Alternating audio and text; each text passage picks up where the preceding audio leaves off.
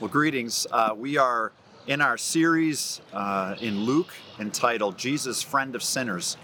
And today we are going to see Jesus interacting with two different sinners and seeing the response of both of those sinners. And it's going to open up for us maybe what some of our misunderstandings of Christ are and misunderstandings of ourselves are. And hopefully, in so doing, we will all move into a right relationship with Jesus Christ as the one who fixes and heals and cures and saves and forgives.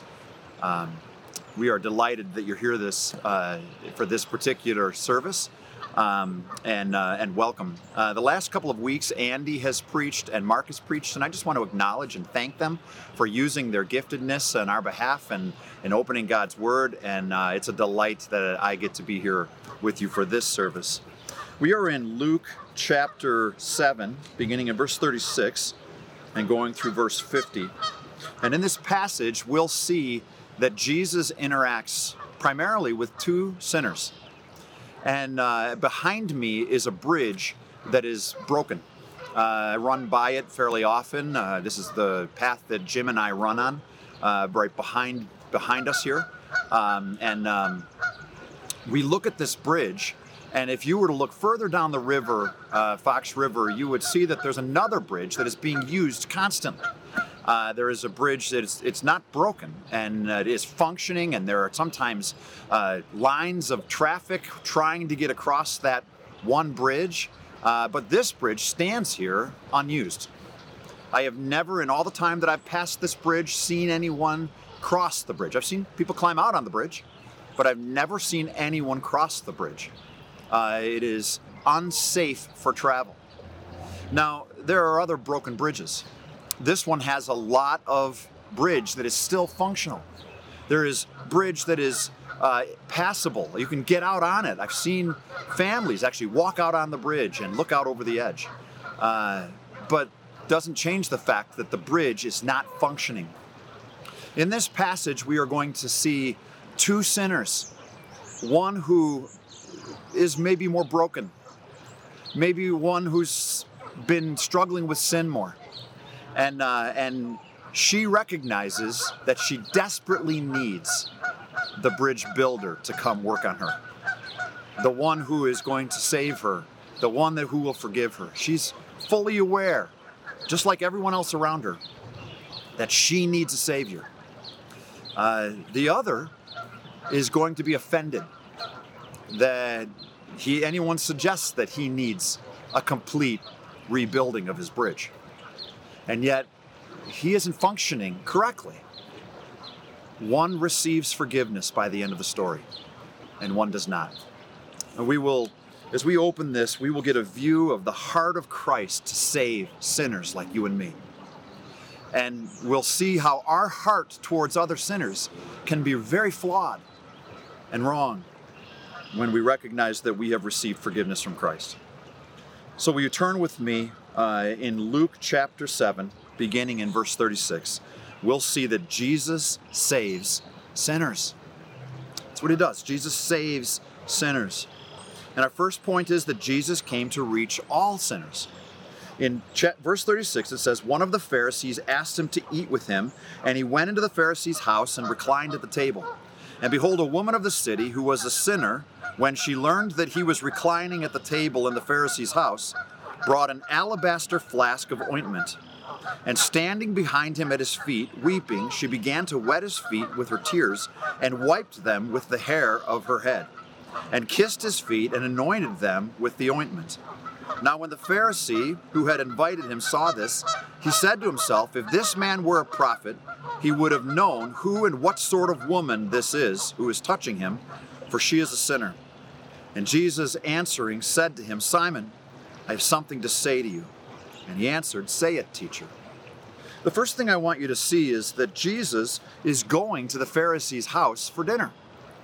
Jesus wants to commune with the Pharisee. Now, we've seen Jesus go to Matthew's house and spend time with the tax collectors and sinners. And I actually commented in that particular passage when I was preaching on it, I would love to see how Jesus interacted with the tax collectors and sinners. I would love to see how he made them feel comfortable and how he made them feel loved and how he responded to people that might make us feel uncomfortable, people who are struggling with sin more than we are maybe, and yet Jesus is welcomed into their assembly and is comfortable with in their assembly. Now Jesus is welcomed into the Pharisees' house, and he moves into the Pharisees' house and reclines at the table and is eating with them. Why? Because Jesus came to save all sinners. He came to reach all sinners.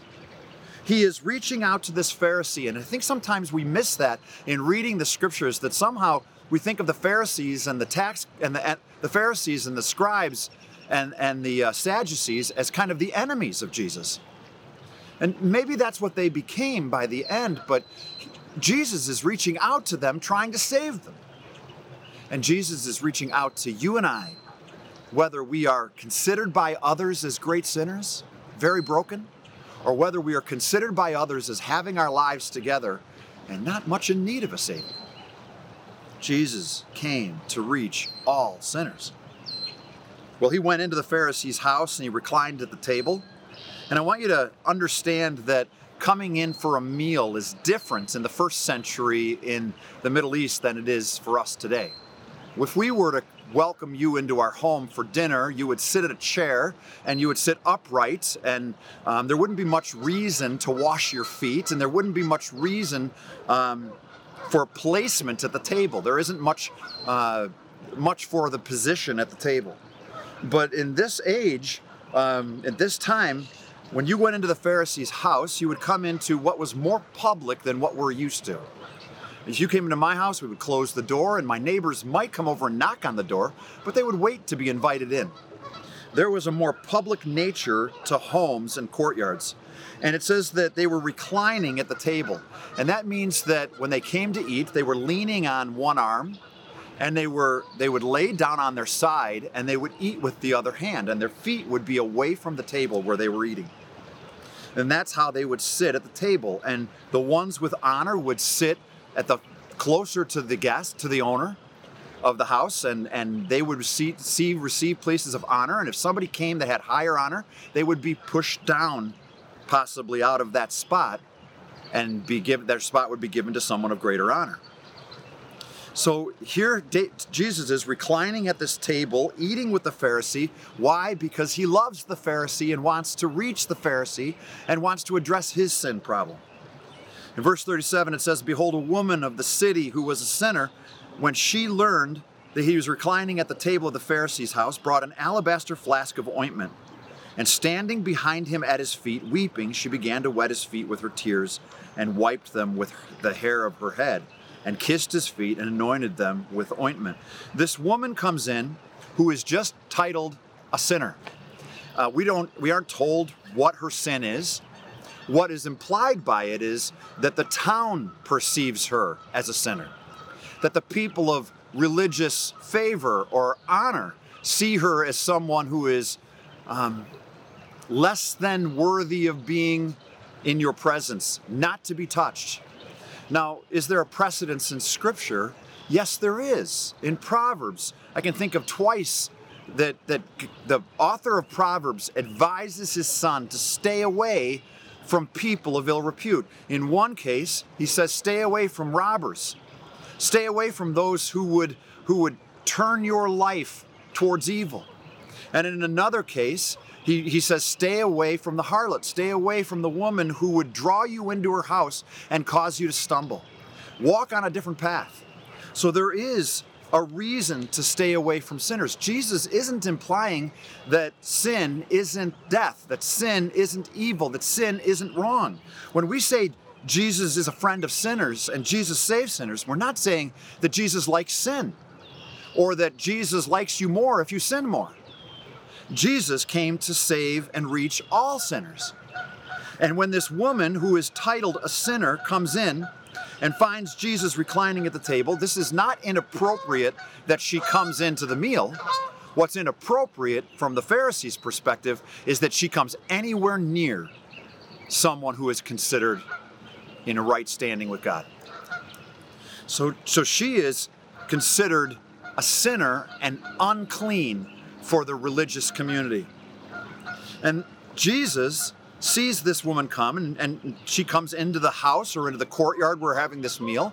This is still a very public affair. That's not wrong. She gets up to Jesus' feet, and she begins to pour out this flask of ointment, something very valuable, and wipes her feet with her tears and with her hair. And the hair, we know from the scriptures, was the glory of a woman, and she lets her hair down and she's wiping his feet with her hair. This is unbelievable worship. This is an act of humility and possibly humiliation. And she is submitting herself to Christ because of what Christ has done for her, because Christ has saved her from her sin. And she anointed his feet with her tears and with the hair. And when the Pharisee who had invited him saw this, he said to himself, if this man were a prophet, he would have known who and what sort of woman this is who is touching him, for she is a sinner. The Pharisees offended. The Pharisees offended that he wouldn't push her away or despise her or shove her off to the distance. And why is he letting her touch him? And he's offended. And Jesus, now there are many other people in this story. There are many other people at this meal. But God, for our purposes and what he's trying to explain in the heart of God and the heart of Christ, he uses only these three. The only three people are responding here. He sees this woman come in, and he responds to the woman, and now he's responding to Simon, this Pharisee.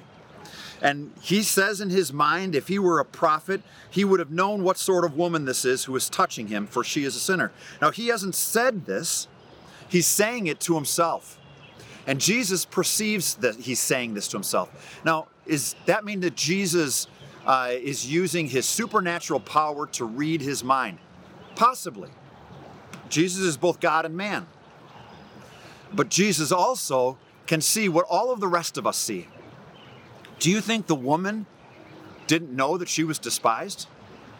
Do you think the woman didn't know that she didn't belong? Do you think the woman didn't know that she was being rejected by everyone with their eyes as she came into the room? Do you think the woman didn't know that everybody else was pulling away from her? Jesus read the room, and Jesus saw not only how people responded to this woman, and he also saw how people were responding to him, responding to the woman. That people are now pushing him away because he is showing love for this sinner and letting her worship him and give him love and thanks. So he says in verse 40, Jesus said to him, Simon, I have something to say to you. And he answered, say it, teacher. Now, don't make the mistake of believing that at this point Simon is showing respect to Jesus. Simon is judging Jesus. Simon is looking at Jesus and saying, how can you love sinners like this? How can you let sinners into your life like this? They've already been offended by the fact that Jesus went into Matthew's house and ate with the tax collectors and sinners. He has been titled derisively friend of sinners, and we are using that as the title of all of Luke. Jesus, friend of sinners, like this woman and like this Pharisee. So he says, I have something to say to you. Why is Jesus responding to Simon? Because Jesus is trying to help Simon understand that his bridge is broken also.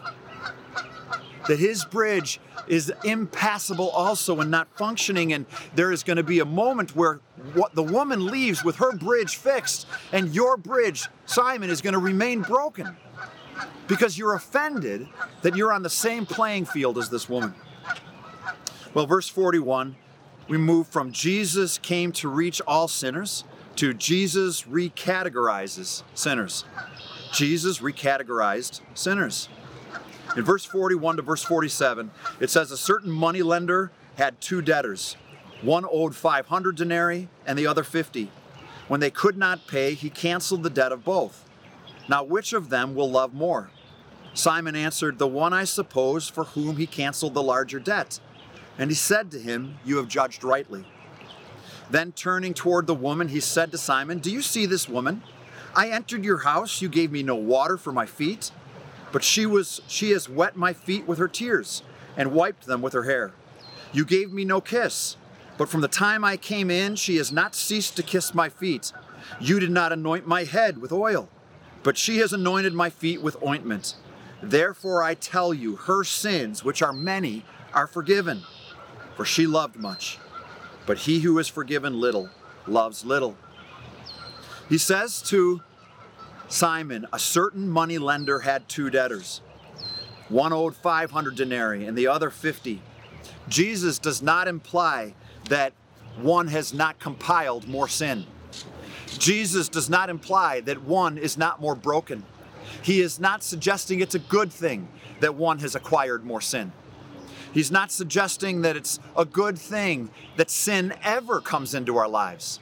Some have said to themselves, well, if God is going to forgive my sin, well, why not sin some more? And some have said to themselves, well, Jesus wouldn't care so much if I sin. It's just a mistake. The truth is, sin is what brought Jesus to the cross.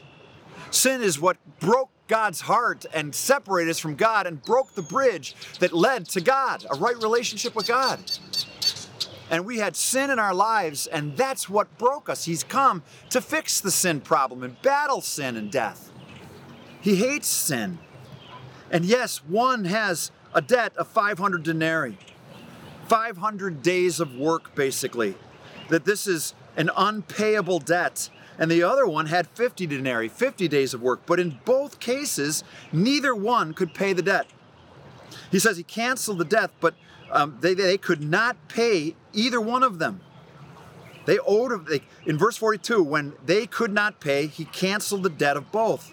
Now, which of them will love him more? He's implying that they need a bridge builder, that they need somebody to come in and fix this problem. Both of them, both Simon and the woman. And the woman has already had her bridge repaired. She's already been forgiven. And she's already found her right relationship with God, but Simon has not. And his bridge remains broken, and he not only doesn't love Jesus, he's judging Jesus. He's pushing Jesus away. He holds Jesus at length and is deciding if Jesus is worthy of his hospitality. Simon answered in verse 43, he turns it to love, by the way. Now, which of them will love more? This is about a loving relationship with God and God loving them and them loving God. And Jesus wants to invite Simon into this loving relationship. Simon answered, the one, I suppose, for whom he canceled the larger debt. And he said to him, you have judged rightly. Then turning toward the woman, he said to Simon, do you see this woman? And I want to pause there. Do you see this woman? Do you see the person that you're judging? Do you see them?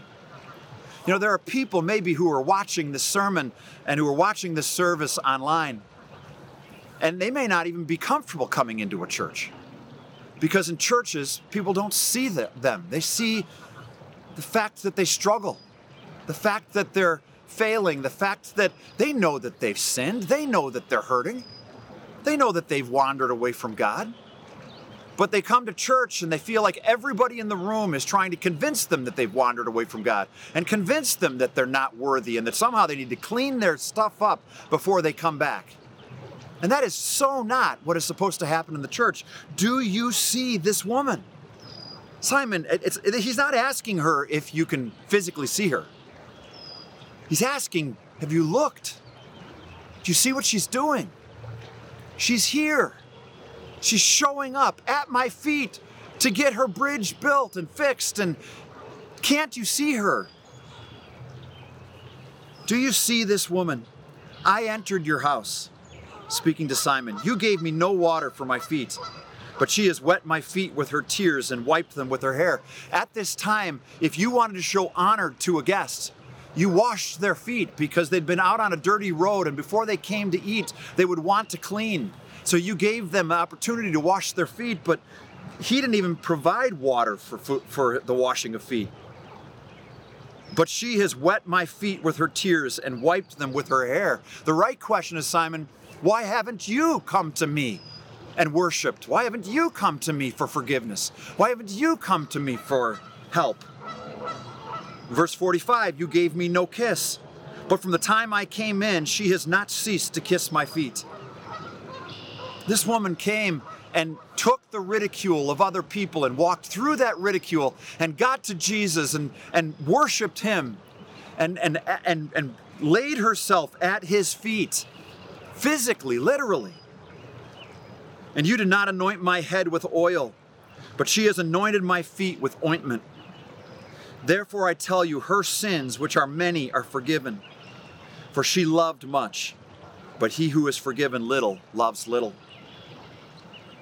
Now, Jesus says that her sins are forgiven, but her sins were forgiven, and therefore she loved.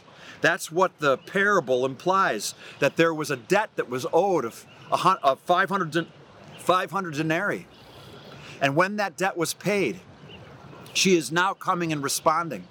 And now he says, look at her. You can see the signs that she is forgiven. You can see the signs that her bridge is restored. You can see the love that is coming from her, which is the right response to have our bridges spiritually rebuilt. Now, I titled this section, the recategorization, that Jesus recategorized sinners. Why? Because the category, how sinners were categorized before this meal, before Christ came, sinners were categorized based on whether they owed 50 denarii or 500 denarii, based on whether they had failed in marriage or succeeded in marriage, based on whether they had struggled with addictions or not struggled with addictions, based on whether they had pleased their parents or not pleased their parents, based on whether they had succeeded in business or not succeeded in business, run up debt they couldn't pay or paid all their debts. We categorize sinners based on those who were functioning in this world or not functioning as well in this world. And Jesus recategorizes based on those who receive forgiveness and those who do not receive forgiveness. And what's the difference? It's the posture that people have before Christ, not the size of the debt. Jesus is willing to forgive your sins, whether you have sinned much in the eyes of man or not sinned much in the eyes of man. Before God, before the gospel, all of our bridges are broken. Before the gospel, all of us are in need of a Savior. And all of us should respond with the shock that God would save us. The question isn't, why was Jesus allowing this woman to wash his feet and worship at his feet? The question is, Simon, why aren't you washing Jesus' feet and worshiping at his feet? Why aren't you receiving forgiveness? There are maybe two types of sinners that are listening to the sermon. The one who believes that they are better than the rest. The one that is offended that Jesus would include sinners that we were taught to stay away from. The ones who, and then there's also the type sinner who feels like they'll never measure up and feel like they don't belong when they come to church and feel like they're just failure upon failure. And I want you to know that both sinners are invited to come to Christ, and the only ones that will come away saved are the ones that receive that forgiveness from Jesus Christ and come and worship and love Him.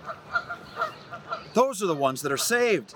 Jesus categorizes based on faith, based on worship, based on love, based on humility. Jesus came to reach all sinners. Jesus recategorizes sinners based on their faith. Finally, Jesus saved some sinners. In verses 48 to 50, it says, "And he said to her, 'Your sins are forgiven.' Then those who were at table with him began to say among themselves, 'Who is this who even forgives sins?' And he said to the woman, 'Your faith has saved you. Go in peace.'" Jesus said to her, he looks at the woman, and it's almost like there's no one else in the room except her and Jesus. And he says that your sins are forgiven. And that's how it can be for you today. That's how it can be for me today. We can, in our homes, come into Christ's presence, and we don't need anyone else around. And we can have a personal conversation with God through Jesus Christ, and we can hear the words in our hearts that you are forgiven. Your sins are forgiven. But look at what happens with the rest. In verse 49, then those who were at table with him began to say among themselves, "Who is this who even forgives sins?" And he said to the woman, "Your faith has saved you. Go in peace." Here we see those who have been categorized as the ones who received forgiveness and the ones who are still judging and still asking, how can this man say he can forgive her? How can this man say that he forgives sins? Who is he to say that I need to be forgiven? Who is he to say that I need to change something?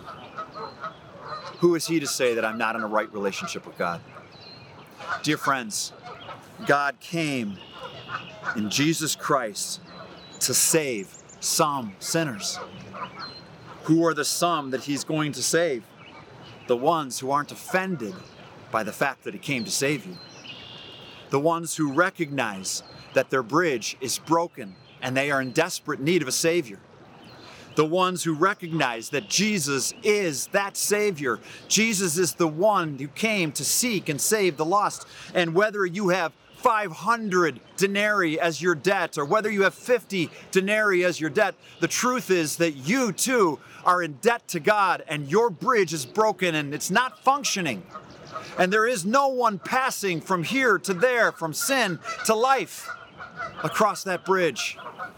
But Jesus has come to save. And the sinners that he will save are the ones that receive that forgiveness, that receive that relationship with Jesus Christ. And it's about a loving relationship with Jesus Christ. And today, you in your home can worship at the feet of Jesus Christ as a forgiven Savior. And today, as a Christian, maybe you've been a Christian for a long time and you've forgiven, you can stop judging other people and pushing them away. Yes, we need to stay away from sin that will drag us down. I believe that. But at the same time, there is no room for judging and pushing sinners away and not allowing them to get to Jesus Christ, or not wanting them to get to Jesus Christ and be saved. We are on equal footing in desperate need of a Savior as they are. And if we were not hindered from coming, we should never hinder somebody else from coming. Jesus came to save some sinners, and we should be bringing as many as we can to be saved. Behind me is a broken bridge. I don't know why it stands there as a useless way of transporting from one side to another. I don't know why it stands there half built with a tree lying over it and the water rushing over what remains of its brokenness. But it stands in the shadow of a bridge that is functioning, where life is on that bridge and passing over that bridge, and you see traffic constantly crossing that bridge. What I want you to know is that life with God can be flourishing and functioning for you for eternity. And all you need is a right relationship with God through Jesus Christ. Jesus came to save sinners like you and me. Some may think their bridge is too broken. And I would tell you there's no such thing. Some would say, I don't belong in church. Well, none of us do. That's the truth. Not one of us is worthy of grace. That, by very definition, is what grace means. None of us are worthy of it. It's a free gift. Some of you might say, well, I want to go to a church with, people that only own 50 denarii. I only want to go to a church with people that were good their whole lives, that came from good families and have done basically good things from our perspective. And I would argue that isn't the church. We aren't the Lord of the church, and we don't get to pick who comes to the church. In fact, if we are right with God and we're in a right, loving relationship with God, we should be so busy worshiping Jesus that we want everyone to come because we know Jesus loves them. And Jesus came to save sinners like you and me. Dear friends, I pray that today is the day that you choose to receive the forgiveness that God offers through Jesus Christ. Won't you pray with me?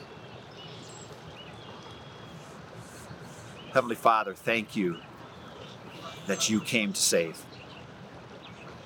That your master builder, Jesus Christ, came to restore this world and to gather together those sinners who would be saved.